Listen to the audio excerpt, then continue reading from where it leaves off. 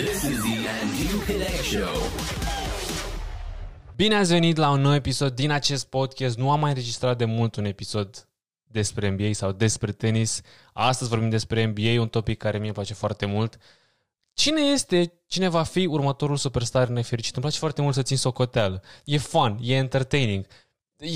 Și mereu cumva e șocant. Mereu e altcineva, mereu e persoana la care nu te-ai gândit. Și mereu sunt acei clasici care sunt întotdeauna acolo, candidații care în fiecare an au șansa să se afirme în lumea superstarilor nefericite și zic până la urmă, no, I love the city, I love the franchise, bla, bla, bla. Glumesc, pentru că toată lumea iubește pe jucătorii aia, dar ne place și drama și ne plac și situațiile dubioase și încurcate.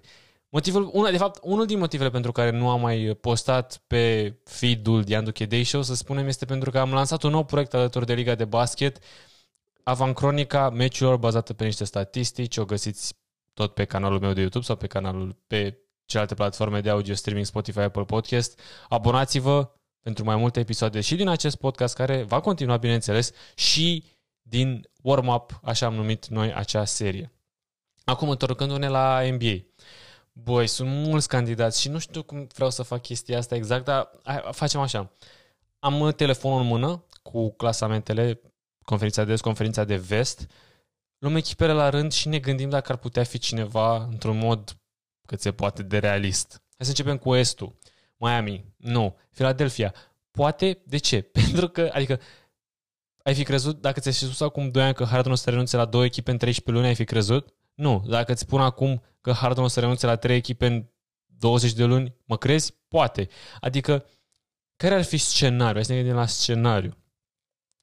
E ultimului an de contract. Atenție! El o să fie free agent la vară. Da, normal că probabil că dacă este acolo va fi extins. Categoric. Dar dacă se accidentează destul de nasol, să spunem, va avea Philadelphia să le extindă, ce înseamnă destul de nasol? Și Doamne ferește că nu-i doresc asta, evident că nu. Eu doar mă gândesc la cele mai cretine scenarii prin care superstarii pot să ceară un trade. Doamne ferește se accidentează, are o vârstă și un stil de viață care aparent îi priește doar în anumite locații și s-ar putea ca Philadelphia să zică, băi, nu. Sau la o sumă foarte mică și nu știu dacă o va accepta. Habar n-am. E o posibilitate. Cum a spus profesora mea de facultate de statistică din facultate, orice în lumea asta e o posibilitate. Ești pe stradă, ești o șansă să cadă un meteorit? Da, 0,00001%, dar există. Milwaukee Bucks. Giannis, nu cred, adică chiar dacă Milwaukee e pe locul mult în defensivă în sezonul ăsta și mai ales în ultima parte și nu trec prin cea mai bună perioadă, deși sunt pe locul 3 și sunt la doar o înfrângere în plus pe coloana de înfrângeri față de locul 2, care e Philadelphia. Nu cred că problemele lor sunt atât de mari sau ireparabile. Au avut acea victorie cu Miami, care au revenit pe final cu game winnerul Drew Holiday. A fost meciul ăla, efectiv, dacă pierdeau, cred că toată lumea intra în panic mode pentru ei, pentru că, repet, lucrurile n-au arătat foarte bine sezonul ăsta, dar pe bune, dacă ne-a plecat Giannis, atunci în vara aia nu cred că o să plece acum, mai ales că mai are atâția ani din contract. Și mi-e greu să cred că, adică mi-e greu să cred că o să zică Giannis dacă ies în turul 2 din playoff. Da, nu. We are out of here, n-avem chef. Pe bune. Boston. Chicago înainte. Băi, Chicago mi este echipă cum este pentru toată lumea foarte dragă în acest sezon, care din păcate sunt într-un loss streak mare și pentru că Lonzo Ball și Caruso nu joacă, dar nici nu au excelat, adică nu au câștigat împotriva echipelor de pe primele locuri, nici din est, nici din vest. Arată foarte bine, în formulă completă. De fapt, nici măcar nu practic, nici nu am văzut în formulă completă, pentru că Patrick Williams s-a accidentat la începutul sezonului. Și eu cred că el e o parte extrem de importantă din acel nucleu. Chiar dacă abia a jucat. Deci hai să zicem, pas, deși Levin e contractier pentru el. Dar nu cred. Boston, nu cred. Băi, Boston sunt pe locul întâi la net rating cu mult. Care-i faza? Adică înțeleg, și-au scurtat rotația, joacă doar 7 sau 8 oameni. Jason Tatum este mai eficient, all over the place, atât la libere cât și la 2 puncte, cât și la 3 puncte. La 3 puncte doar cu un pic. Are aproape cu o pasă decisivă mai mult pe meci, ceea ce din ianuarie până din 1 ianuarie 2022 și până acum față de când a început sezonul, până la 1 ianuarie are aproape cu o pasă decisivă mai mult pe meci. Și bineînțeles depune efort în defensivă, ceea ce rar se întâmpla în prima parte a sezonului. Dar totuși, de acolo până aici, faptul că nu au avut prea multe accidentări, au avut și ei, bineînțeles, ca toată lumea probleme cu virusul, dar come on. E ridicol. Sunt ridicole numerele astea. 6 Cleveland, nu cred că e neapărat cazul de superstar aici, Toronto, nu. Brooklyn 8. Kyrie Irving, dar cred că deja Kyrie Irving pentru fiecare sezon rămâne semnul întrebării. Charlotte, ok, Atlanta, dacă vrem să numim pe treia un superstar, bine, dar nu o să se întâmple nimic cu el, poate cu celelalte piese din puzzle-ul acestei echipe. Washington, Bill, da, Bill este unul din nominalizații în fiecare an la 450 de fake trades și toată lumea poate vedea scenariul în care Bill o să plece, adică el este într-un contract, el expiră contractul ăsta în care nu o să mai joace. Ok, ce o să se întâmple la anul? O să îl vrea echipa în continuare și o să-i dea super max-ul sau max-ul mare de 200 și ceva de milioane? Nu știu dacă e cea mai bună idee. Dar în același timp e situația aia când ești o echipă care nu e din cea mai mare piață și, mă rog, Washington e capitala, dar, mă rog, asta e altă poveste. Și nu știi efectiv ce să faci. Dacă nu faci asta, după mai vine cineva să joace acolo, ai potențial superstar pe care poți să-i developi Kuzma, Avdia, Corey, Kiss, i-am uitat numele. Nu cred. Deci, cred că trebuie să-l extinzi pe Bill. Și dacă nu ar fi interesant, ce echipă... Adică, cred că Washington e echipa care poate să-i ofere cei mai mulți bani și dacă banii nu-l interesează, la ce echipă s-ar putea duce? Că nu e ca și cum Bill o să joace pe 10 milioane pe sezon. Dar la ce echipă s-ar putea duce? Knicks e un dezastru. Indiana, Detroit, Orlando sunt rebuilding somehow. Mă rog, teoretic și Knicks pare că e rebuilding. Phoenix, pentru mine sunt favoriții la titlu anul ăsta, deci nu cred că se pune problema de așa ceva.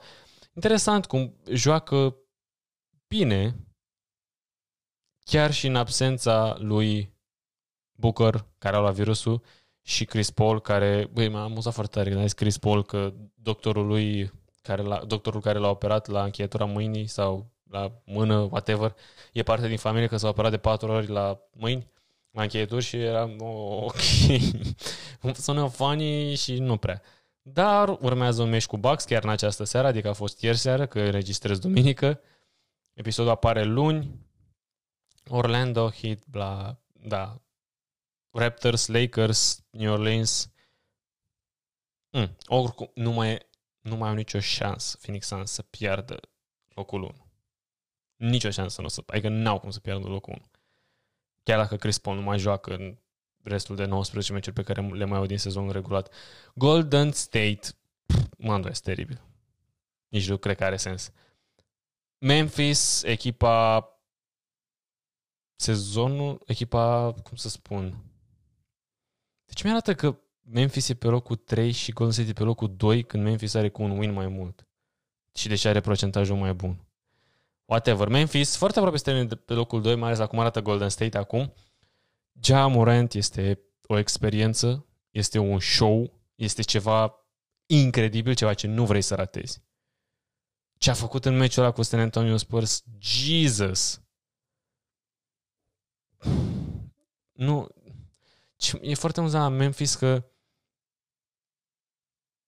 adică va fi interesantă cursa din vest, mai ales locurile 2 și 3, adică vrei să joci cu Golden State sau vrei să joci cu Memphis? Pentru că, mă rog, echipele astea probabil, la cum arată seeding-urile, se vor întâlni la un moment dat. Ei, atunci, Golden State, care nu are deloc o prezență foarte bună în paint, ce va putea să facă împotriva lui Memphis, care l-au pe Steven Adams, care cumva unul dintre cei mai buni? Adică, nu, asta e poate normal că nu dintre cei mai buni recuperatori ofensivi, dar cumva cum are sens cu echipa asta care se desfășoară cel mai mult în zona aia, pentru că și Jaren Jackson Jr. este des acolo și Ja Morant are cele mai multe puncte în medie în acea zonă, înscrise pe meci și cumva nu-l deranjează deloc faptul că Steven Adams joacă minute bune și importante și stă acolo. Incredibil. Apoi vine Utah Jazz. Și aici devine, dacă vreți, primul caz interesant potențial de superstar nefericit din conferința de vest, conform clasamentului de la momentul actual. De ce? E clar că sunt tensiuni mari de tot între Mitchell și Gobert. Dacă tu ești Utah Jazz, e clar că Mitchell e mai valoros pentru tine, dar în același timp asta înseamnă că și Mitchell îți poate oferi cel mai mare return. Pe de altă parte, nu știu dacă cu returnul pe care l-ai putea lua pe Mitchell, adică nu știu, cu siguranță cu returnul pe care îl vei lua pe Mitchell nu vei putea avea speranțe la titlu. Adică așa nu prea au. Adică arată locul 4 și pare foarte bine, dar eu cred că și Dallas și Denver ar putea să-i bată într-o serie de playoff. Atunci, numărul 2, Rudy Gobert, hai să zicem că e superstar, maybe, ok, de dragul clipului, hai să spunem. Pleacă el? Și ce poți să obții pe el? Pentru că dacă îți pleacă Rudy Gobert, îți pleacă toată identitatea defensivă. Dacă îți pleacă Rudy Gobert, încerci să joci small sau aduci un potențial înlocuitor cu un stil de joc quasi similar, pe cât de mult se poate? În ce direcție o iei dacă ești Utah? Care, apropo, l-are pe Danny Ainge, care, repet, e unul din sau managerii generali sau președinții, ce titulatură avea el, destul de nepăsător de sentimentele jucătorilor. Apar nu am. Adică dacă îl dau pe Gobert, va fi Mitchell fericit? Că clar, Mitchell nu e fericit. Și nici Gobert nu e fericit cu Mitchell. Pe cine pui prioritate? Cine e mai privilegiat în această franciză? Aș spune Mitchell. Pentru că Mitchell e la care dă 50 de puncte în play-off, nu Gobert, cu toată dragostea pentru cel mai bun jucător defensiv din istoria NBA-ului. Cu ghilimele. Dallas nu mă aștept, adică mă așteptam să fie Doncic mai bun, dar nu mă așteptam ca echipa să fie mai bună și brusc de la cel mai slab rating în defensivă clutch la cel mai bun. Sau, mă rog, printre cele mai bune. Din ultimele, nu știu, în ultimele 27 de meciuri au câștigat 20, o chestie de asta. Și aseară au câștigat și împotriva celor de la Kings, fără Luka, după ce i-au dominat. I-au condus Kings pe tot parcursul meciului. Și l-a distrus și pe LeBron. Și i-a bătut și pe Golden State de 2 ori în 3 meciuri. I'm just saying. Arată mult mai bine. Doncic e candidat pentru Slam Dunk Champion anul viitor, după meciul ăla cu Lakers. Dinwiddie arată ok, spre foarte bine. Bertans a avut un meci în care ziceai, opa, e Bertans genul de jucător care la un moment dat se simțea de prost în Washington că nu mai putea să facă nimic și după erai, încă mergi cu 2 puncte, încă mergi cu 3 puncte, încă mergi cu 1 din 7 de la 3. Poate e încă de vreme să-l judecăm pe Bertans, habar n-am, poate pot să-l reînvie cumva cei de la Mavericks, să sperăm. Și Dinwiddie, ce mă îngrijora pe mine cu Dinwiddie nu era neapărat faptul că e al treilea conducător de joc, practic, cu Doncic și cu Brunson, și că îl iei pe Dinwiddie, cumva asta e garanția ta la Brunson, deci probabil că pe Brunson o să-l pierzi, sau chiar dacă Brunson voia să rămână cu echipa, poate, eu știu ce personalitate avea, o zicea, l-ați adus pe ăsta, deci nu mă vreți pe mine, hai, am plecat, habar n-am. Porzingis între timp n-a jucat la Wizards, by the way. Nu o să plece Doncic acum, deci skip, next one. Denver, nu, adică are sens, pe bune. Credeți că Jokic... Eu cred că sunt mai multe șanse ca Jokic să se retragă la unul decât să demand the trade.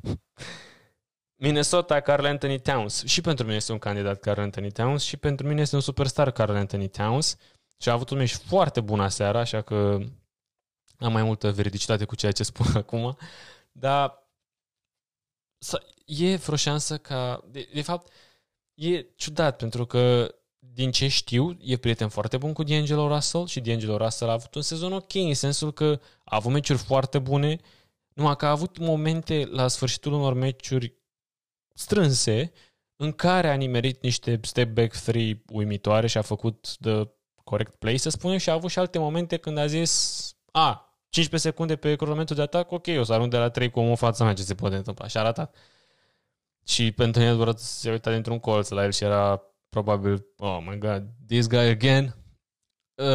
Dacă eu aș fi la Minnesota, aș alege Edwards peste Russell. Dar dacă lui Karl Anthony Towns îi place foarte mult de el și sunt prieteni, habar n-am. Dacă îl traduiești pe Russell o să fie și Towns nefericit, sau îl traduiești și pe Russell și pe Towns și construiești o echipă în jurul lui Edwards, pentru că cred că poți să obții ceva valoare neapărat imediată, dar interesantă pentru Towns și Russell. Ce echipă nu ar vrea pe Towns?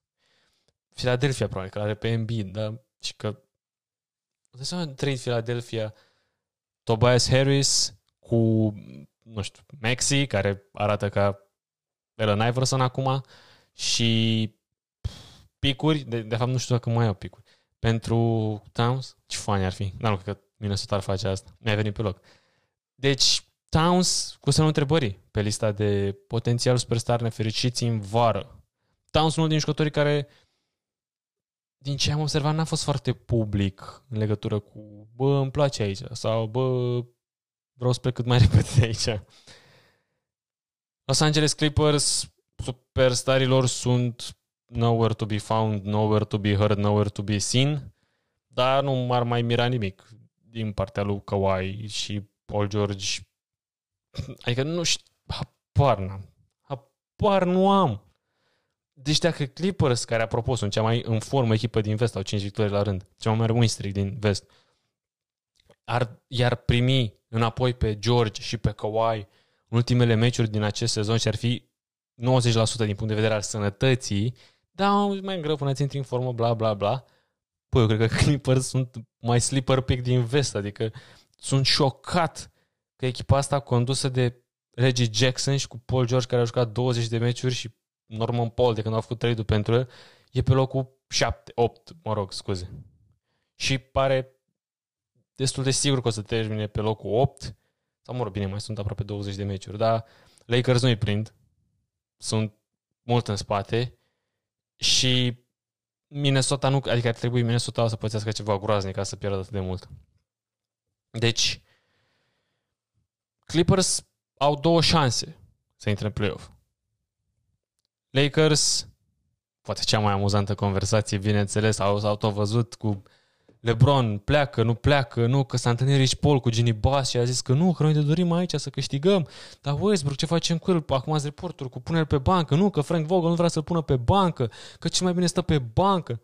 Echipa asta e un dezastru care nu să facă nimic anul ăsta. Se vorbește atât de mult despre ei pentru că sunt Lakers și pentru că au 3 Hall of Fameri, da, în echipă, când joacă și Davis. 4 Hall of Fameri, nu? Că e și Carmelo, Dwight Howard 5. Mă refeream la... ok, m-am întins prea mult. Lakers nu au nici o șansă să facă ceva anul ăsta. Chiar dacă LeBron aseară a avut poate cel mai bun meci al lui din cariera lui din LA, habar n-am, maybe. Nu, punct. Cu echip și nu mă interesează, Davis nu e sănătos. Bă, voi ați văzut cum nu joacă? Cum nu le pasă? Cum nu alergă în defensivă? Și nu doar Westbrook are un dezastru. Nimeni, nu o să facă nimic echipa asta anul ăsta. Și sunt pe locul 9. Adică dacă ar intra în playoff, ar juca cu Phoenix. Pe bune, ok, poate dacă era un match-up cu Memphis, ai fi văzut scenariul, sunt tineri, nu știu, LeBron și Davis, dacă o să fie sănătoși, o să joace volleyball, își bagi joc de ei, nici nu mai contează că Stanley Johnson și Austin Reeves, care acum un an nici nu existau, practic, sunt 2 dintre cei mai importanti jucători din echipă, whatever. Dar fața asta adică scenariul cu îl traduiești pe LeBron și pe Anthony Davis, se pare un pic crazy, pentru că nu pare că e ceva ce Lakers ca franciză au făcut, dar nu întotdeauna trecutul e cel mai bun indiciu pentru viitor, dar parcă tot nu vine să cred că s-ar putea întâmpla asta. Eu cred că o să le fie greu și să-l tradească pe Westbrook, chiar dacă mereu mi se pare că zic că e greu să tradești un om. Da, bine, la vară, dacă o să mai fie acel package cu John Wall available, eu vă zic eu că o să-l fac. Pentru că nu știu ce altă echipă l-ar lua pe Westbrook. Whatever. Westbrook nu mai e un superstar. E vorba de James sau Davis și unde-i duci, nu cred. Cel mai plauzibil scenariu pare să scape cumva de Westbrook și să construiască din nou cu contracte mici în jurul lui LeBron și AD și să spere că Anthony Davis poate să joace mai mult de 40 de meciuri într-un sezon regulat. Următoarea echipă. Dar nu cred că mai avem superstar neapărat. Bă, nu, Portland, Lillard, clasicul, de fapt, scuze. San Antonio nu, Sacramento nu, Oklahoma nu, Houston nu. Bă, și asta cu Sacramento, că am mai văzut tot felul de postări, că ce bine a făcut Kings, că l-au dat afară pe Haliburton, că de atunci Fox e mai eficient și are mai multe puncte și mai multe pase decisive. Bă, idioților. E normal, sau mă rog, nu neapărat normal, că putea să intre într-un shooting slam Fox. Dar nu era greu de crezut că dacă pleacă un jucător care are un usage rate măricel, mă rog, avem și Sabonis, care și el are, un jucător care joacă aceeași poziție cu Fox, dacă el pleacă, cumva Fox să aibă mai multe puncte. Pentru că Fox anul trecut a dinat cu 25 de puncte pe meci. Să nu uităm, sau nu? Am zis meciul trecut sau anul trecut? Anul trecut. Deci nu e ca și cum faptul că acum are 26, ia bara ultimele 5-6 meciuri, e ieșit din comun. Și echipa tot e varză. Adică, nu, pare rău, n-au câștigat trade-ul ăla și nici nu cred că o să-l câștige vreodată, decât dacă Tyrese Haliburton va fi răpit extraterestri și va mai juca niciun meci vreodată în NBA, atunci da, poate. Altfel, nu cred. Și ultimul superstar, deși parcă mă și doare să-l lovesc așa, am zis? Să-l numesc așa? Zion Williamson, cu toată dragostea și tot respectul, dacă m-a apărut știrea asta cu ieri alteri, că Zion Williamson is back to New Orleans to join the team and start practicing contact drills, whatever, și eram ca și cum s-a dus la oraș să se trateze și a aflat chestiuni și acum se întoarce la țară să le arate și ăstora, să zic, uite frate, ce am aflat, că pot să fac, Deci, în primul rând, mi se pare că niciodată nu e un semn bun când un jucător nu se reabilitează, nu se consultă măcar cu doctorii echipei sau măcar cu doctori din statul ăla. 1 la mână, 2 la mână, deja pare gata relația dintre Zion și New Orleans. Trist, cumva, dar și dacă o să continue, pare că deja o să fie ceva forțat. Ca într-o situație de aia în care e un cuplu care nu vrea să divorțeze ca să rămână împreună de dragul copilului, care e o prostie. Dar adică rămân împreună, poate New Orleans zice ok, mai încercăm un pic, Zion zice bă, trebuie să-mi iau banii că vine rookie extension contract, habar n-am. E doar nasol și bineînțeles că îmi doresc să văd pe Zion Williams cât mai repede pe teren, dar momentan mi-a revenit în oraș, ceea ce sună stupid. Gata, ăsta a fost episodul de revenire despre NBA. Abonați-vă dacă v-a plăcut. Vă reamintesc, susțineți și proiectul cu Liga de Basket Warm-Up pentru că e foarte tare și vă doresc o săptămână minunată. Pa!